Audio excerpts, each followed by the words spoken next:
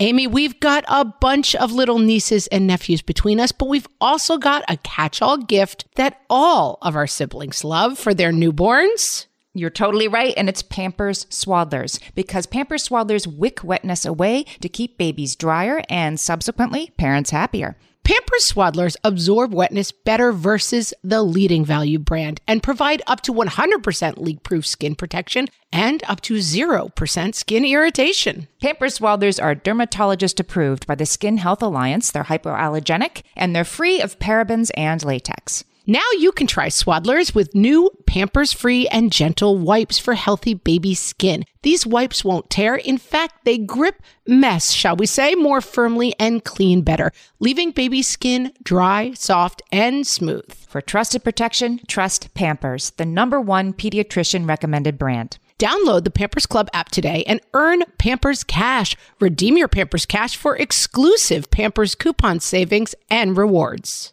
Only redeemable via Pampers Club. Pampers Cash has no cash value. Welcome to Ask Margaret from What Fresh Hell, laughing in the face of motherhood, answering your parenting dilemmas, one question at a time. Today's question comes from Jennifer, who says, how do I help my kids 10 and 12 get rid of all the stuff, capitalized? We have so many toys and books and cardboard creations. They want to keep everything. I've tried getting them involved in picking out stuff to donate to the less fortunate. They flat out refuse. I'm a single mom, by the way, and their dad has a similar personality. Not sure if this is an inherited trait, ? He collects so much stuff. I had to throw out his old cassette tapes that he left in my basement a year after he moved out in 2019, period. Cassette tapes, period. Jennifer, I am dealing with such a similar thing. I am the person in my household who does not want the stuff.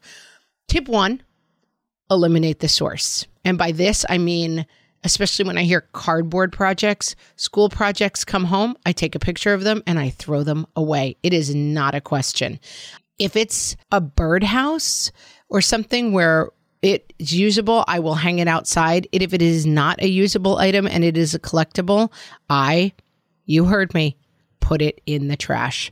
I will take a picture of it if people want to record the beloved memory. We just did island projects at school, which is something that happens at my kids' school in 3rd grade, where you make a huge island and it's a multi-week project and you learn about all the forms and you make the island and then it comes home on poster board and it involved a lot of work. And you know where it goes?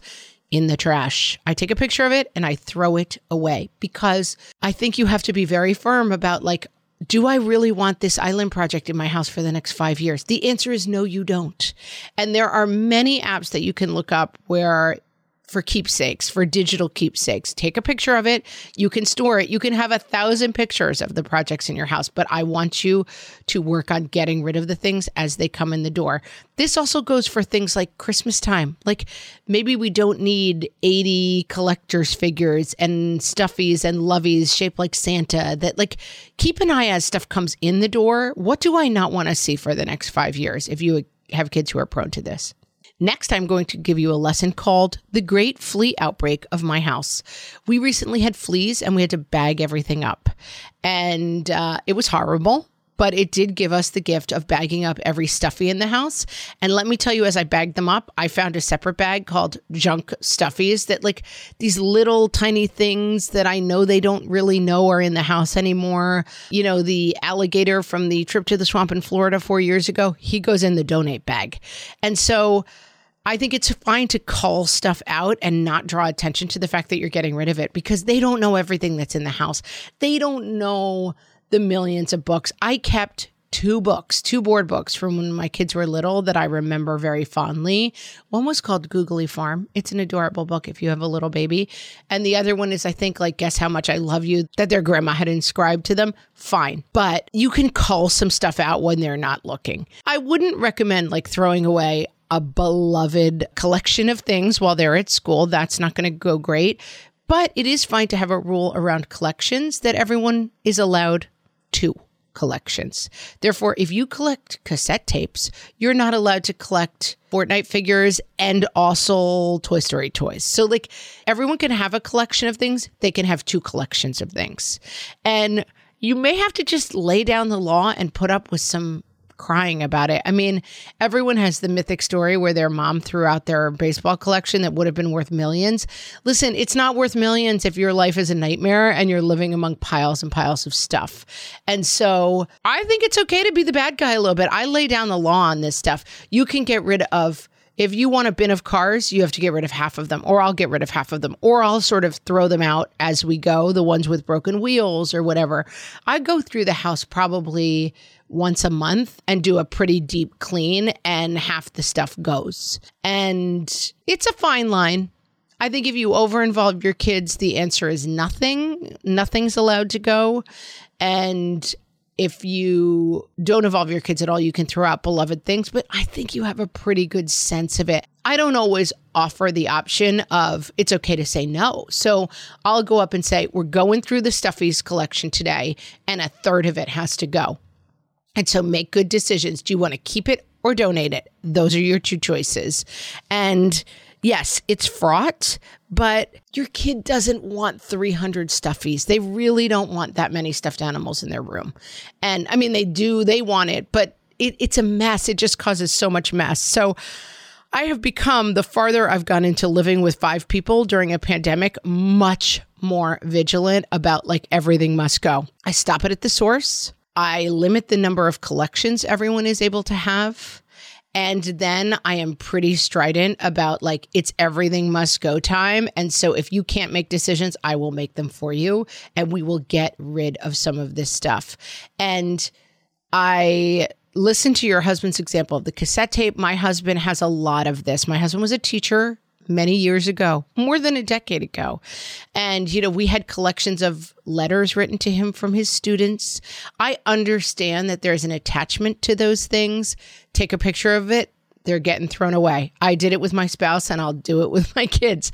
I understand that you like this picture you drew. We'll take a picture of it and then we'll throw it away. And if it is the absolute must-have item of your life, I will let you have that, but you do not have 3,000 absolute must-have items of your life in this house, and choices must be made. Jennifer, I have your back on this one. Let's start getting rid of some of that stuff because it is making your life more difficult, and I won't have it. I hope that helps. If you have a question for myself or Amy, you can ask it on our Facebook group at facebook.com/groups/whatfreshhellcast, or you can send it into questions@whatfreshhell.com, and you may hear your question answered on an upcoming episode. Thanks for listening.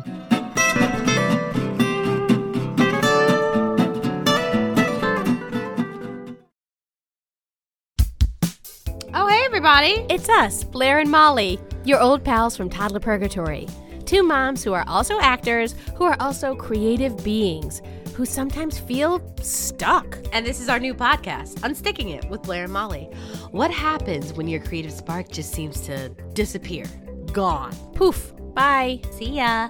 What happens when life gets in the way of your creativity instead of nourishing it? That's what happened to Molly and me. We felt like the thing that drove us creatively stopped working, and impending doom had in fact impended. Totally. So we decided to do something about it. And that was steal ideas about getting unstuck from the most creative people we can find. We talk to guests about how to break through the mucky, gluey, sticky wall that can get between you and your creativity. We hear about their journeys, their successes, their challenges, and even their bougie coffee shop orders. And we're not just talking Bob Ross type paint on paper artists here, though we talk to them too. We're talking to actors, creative directors, dancers, and people who are working hard to be their best creative selves in a world that can sometimes feel real uncreative. We all have something to teach each other, so let's steal their ideas together. Join us, won't you, as we deep dive into how to unstick ourselves from the life gunk that can get in the way of our creative freedom. Pandemics, school calendars, world events, lack of sleep. Oh, get out of their life gunk. And let's get back to your best creative self. Subscribe to Unsticking It with Blair and Molly. You're not going to want to miss an episode. Unsticking It with Blair and Molly, because sometimes life sucks. Unsticking it. If you're a parent, I invite you to join us at the Mindful Mama podcast, where it's all about becoming a less irritable, more joyful parent. With sometimes hilarious and always thought-provoking experts and friends, at Mindful Mama, we know that you cannot give what you do not have. And when you have calm and peace within, then you can give it to your children.